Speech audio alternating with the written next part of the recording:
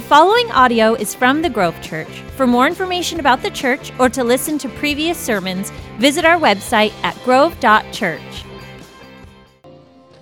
Oh man, what a fun thing God is doing here with baptisms, and we're going to celebrate here in a little bit some more baptisms. But before we get to that, I want to make a quick announcement, ask for something of you, if I could, and then we're going to be in Romans 6 here for a little bit.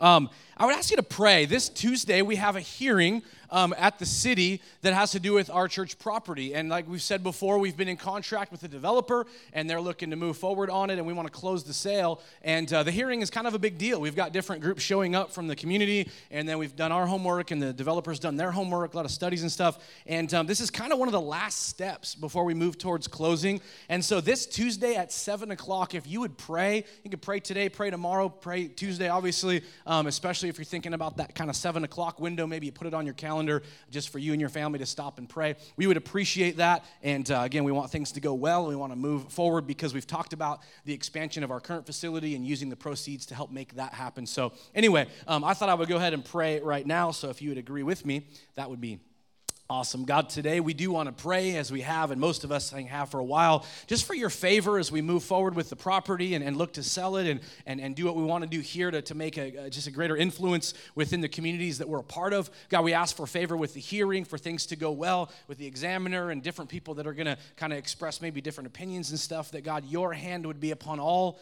that happens. The Bible says that you can turn the hearts of men, you can work in ways that we can't, and so that's a great reason to bring this to you, for you to work, for you to have your way. We want you to be the Lord of that hearing. We want you to be the Lord of this church, God, in Jesus' name. And everybody said amen. Amen. Well, like I said, we're going to be in Romans 6 here momentarily, but you know, when I think of near-death experiences, I think of two moments in my life in particular, and I guess I've had a few, but the first two that come to mind, one was when I first got my driver's license. I was working at Pay 'n Save. Anybody remember Pay 'n Save? Had my little blue vest and stuff, and working at Pay 'n Save, and my family lived out on Tulalip, and so I'd drive out there to head home, and one night after work, I was heading home, and for some reason, I didn't notice a little ways in front of me, all the cars were stopped, and so I'm barreling down the road, and it's just a two-lane road, and all of a sudden, I see it, and I swerve and hit my brakes, and I skid into oncoming traffic, and I see in front of me a giant station wagon that's kind of bouncing down the road as they do with their shocks, and it's coming right at me, and I thought, this is it. And I don't remember, I don't think I blacked out or anything, but I think in the adrenaline of the moment, I don't know exactly what happened, but I thought for sure, head-on collision, good chance I'm going to die here. And again, I'm like 16, 17 years old. And I skid, and I cross the road, and I end up on the other side of the road, and I kind of come to my senses real quick and realize I don't know how nothing hit me. I don't know how we didn't get in a head-on collision and cause a pileup, but nothing happened. And I was so amazed and in awe of all of it, as well as my adrenaline was going, that, to be honest with you, I cried all the way home. So anyway, that was one. And another one was when I was up at Whistler, and I've shared this story in the past, but went up there with a bunch of guys and ski weekend, and managed to get myself lost and was stuck out there for a long time. And it was dark out and stuff. And I was like, this is it. And I thought I'm the guy that they're going to find when it thaws and all the snow goes away, and I'll be the guy that's up there that you know. Anyway, but I lived, so that's good news. How many of you in here have had near-death experiences? Just raise your hands, okay? Yeah, a lot of us. Now, some of you refuse to explain what happened because it was a dumb way to go. But anyway, that's for you. But there's something about the gratitude for life that you feel after moments like that. There's a sense of living with a greater purpose. There's a sense of like less wasted energy or wasted time on maybe things that don't matter. And then kind of doing those things that you really need to do or should do, the right things. It made me think of that Tim McGraw song. Anybody with me? Live Like You Were Dying. So this is where I was like, that's the song. And so, you know, I went skydiving. I went Rocky Mountain climbing. I went 2.7 seconds on a bull named Fu Manchu. And I love deeper. So there you go. That's the song for you for today. But it made me think of that. And the truth is, 2 weeks ago, we celebrated Easter, and Easter is a great day for followers of Christ to celebrate because it's a reminder, as Paul says, that what Jesus did on the cross, burial, and resurrection, what Jesus did freed us from the fear of death. Jesus conquered, Paul says, the final enemy, which is death. And that is absolutely something to celebrate. But the thing is, there's more to the story that you and I need to understand, and that's where I want to take you just for a few moments today to Romans chapter 6, and then we're going to baptize like crazy. It's going to be fun. says this, Romans 6, verse 6. For we know that our old self was crucified with him so that the body ruled by sin might be done away with, that we should no longer be slaves to sin, because anyone who has died has been freed from sin. Now, if we died with Christ, we believe that we will also live with him. For we know that since Christ was raised from the dead, he cannot die again. Death no longer has mastery over him. The death he died to sin once for all, but the life he lives to God. In the same way, listen to verse 11, in the same way, count yourselves dead to sin, but alive to God in Christ Jesus. Therefore, do not let sin reign in your mortal body so that you obey its evil desires. Do not offer any part of yourself to sin as an instrument of wickedness, but rather offer yourselves to God as those who have been brought from death to life, and offer every part of yourself to him as an instrument of righteousness. What Paul is saying in Romans 6, and it's a case that he builds as you continue on through 6 and into 7, Paul starts with this picture that when you and I, and he's saying physically, when you and I physically die, we're free from sin's grasp. For the follower of Christ, we enter into an eternity face to face with God. It's this heaven thing, it's amazing. And so Paul is saying physically, when we die, we are free from sin. Then he reminds us Jesus died. And so he brings us into the picture that Jesus paid the price. And so verse 8, he says, if we died with Christ, we believe that we will also live with him, okay? He's talking about eternity. And then he's going to switch the picture a little bit as we go along here. For we know that since Christ was raised from the dead, he can't die again. Death no longer has mastery over him. The death he died to sin once for all, but the life he lives to God. So he's saying what Jesus did was a powerful work that brought life to Christ, obviously in his resurrection, but now he's going to bring it right to you and to me by saying that, verse 11, in the same way. So he's saying that this death thing is the real deal. See, in the same way, count yourselves dead to sin, but alive to God in Christ Jesus. On one hand, as I said a little bit ago, you and I are free from the fear of death because of what Jesus did on the cross, burial, and resurrection, so that we have hope when we breathe our last breath. And that's awesome. But the reminder Paul is bringing right around to all of us that say we're followers of Christ is this: the Christ-centered life is dead to sin. You and I are called to live dead. Do you know there's a missions organization that we're connected to that's called Live Dead? It's missionaries that feel a call to go to places in the world where their life is on the line, but they're willing to go and share the gospel. And if they end up tortured or whatever, they're willing to do that. And we had the pleasure of meeting a couple of these individuals, and it's absolutely amazing to talk to them because they view life so differently than so many of us. But we look at them and go, that's great for them, and Live Dead, and wow. But the truth is, for every one of us that says we're a follower of Christ, we're called to live dead to sin. It shouldn't have mastery over us, and yet sin tries. Remember Jesus' words if you're taking notes, Luke 9, 23 through 25. Jesus says, if anyone wants to be my disciple, he must deny himself, take up his cross, and follow me. It's that picture of dying to who we are, dying to the sin nature inside of us, and yet sin tries to follow us around. I remember years ago a pastor talking about how Paul's idea here is that we bury sin 6 feet under, and we dig and cover it up, and we walk away, and it's like sin digs itself out and follows us around, wanting us to be enticed by those desires. Does anybody find that at work, that when you gave your life to Jesus, you weren't all of a sudden free from temptation? Yeah, that's all of us. It shouldn't be a news flash to anybody. Jesus, be my Lord, and everything's easy and scot-free. No. We still face this battle, but Paul's reminder is that we have victory in Christ. Now, let me go back to Romans 6, and just for a moment here, we're going to look at verses 1 through 5. What shall we say then? Shall we go on sinning that grace may increase? By no means. We are those who have died to sin.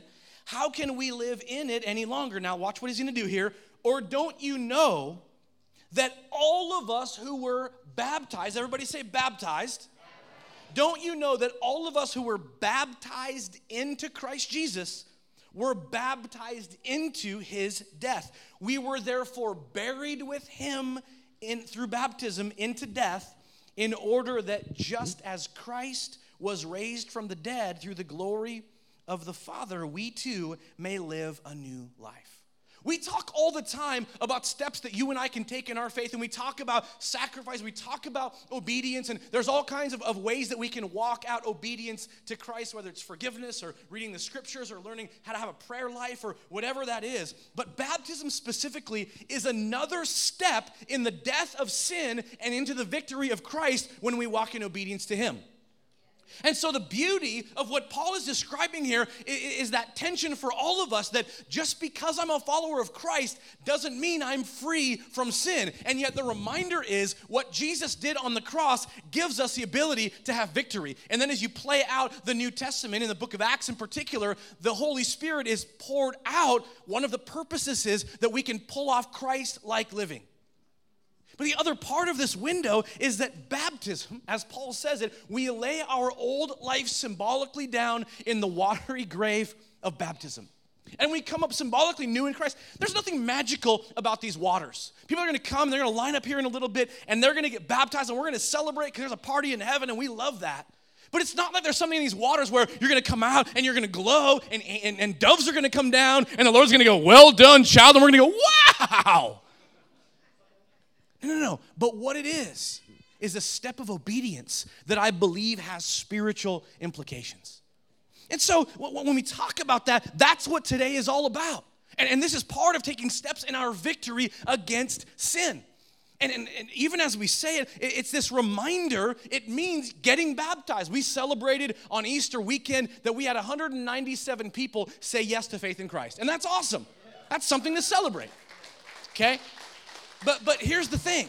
As I said, you can learn to read the Bible. You can learn what it means to pray and have a prayer life. You can get involved in a life group, and you can get involved in serving in different capacities all around here. Those are great things, but we believe the only biblical next step for those who put their faith in Christ is water baptism. See, remember, like I said, you go back to baptism in the New Testament, and Peter stands up during the first sermon that's ever preached. New Testament is established, and the Holy Spirit has been poured out, and it's a miracle. There's tongues. It's incredible. And Peter stands up because people are like, what's going on? Are you guys drunk? What's happening? And Peter's like, let me tell you what's going on. And he goes all the way from the Old Testament all the way up to what Jesus did and the price that was paid. And it says that the crowd, thousands, said, well, then what do we do? And what is Peter's response? Repent. Turn from your way of sin and living your own life and surrender to the work of Jesus on the cross and his burial and resurrection. Invite Jesus to be the Lord of your life.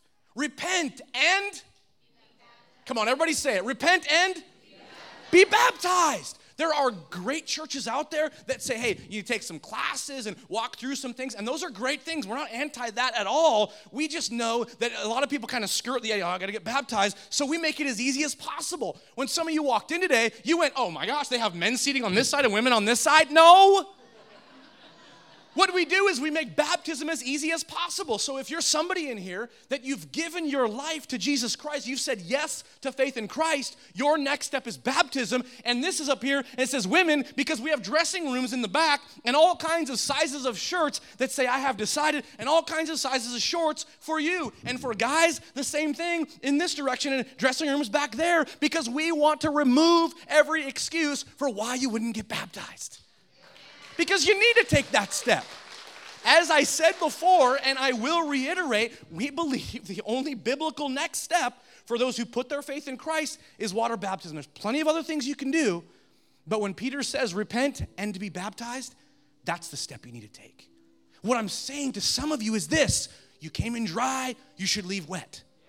And you had no idea that was going to happen today. And I love that earlier we had a kind of a mess up between our transitions and services because we had people lining up to get baptized. I'm like, what are we going to do? I said, hey, we're going to dismiss and we're going to keep baptizing all the way through because that's all we can do. We don't want to turn people away.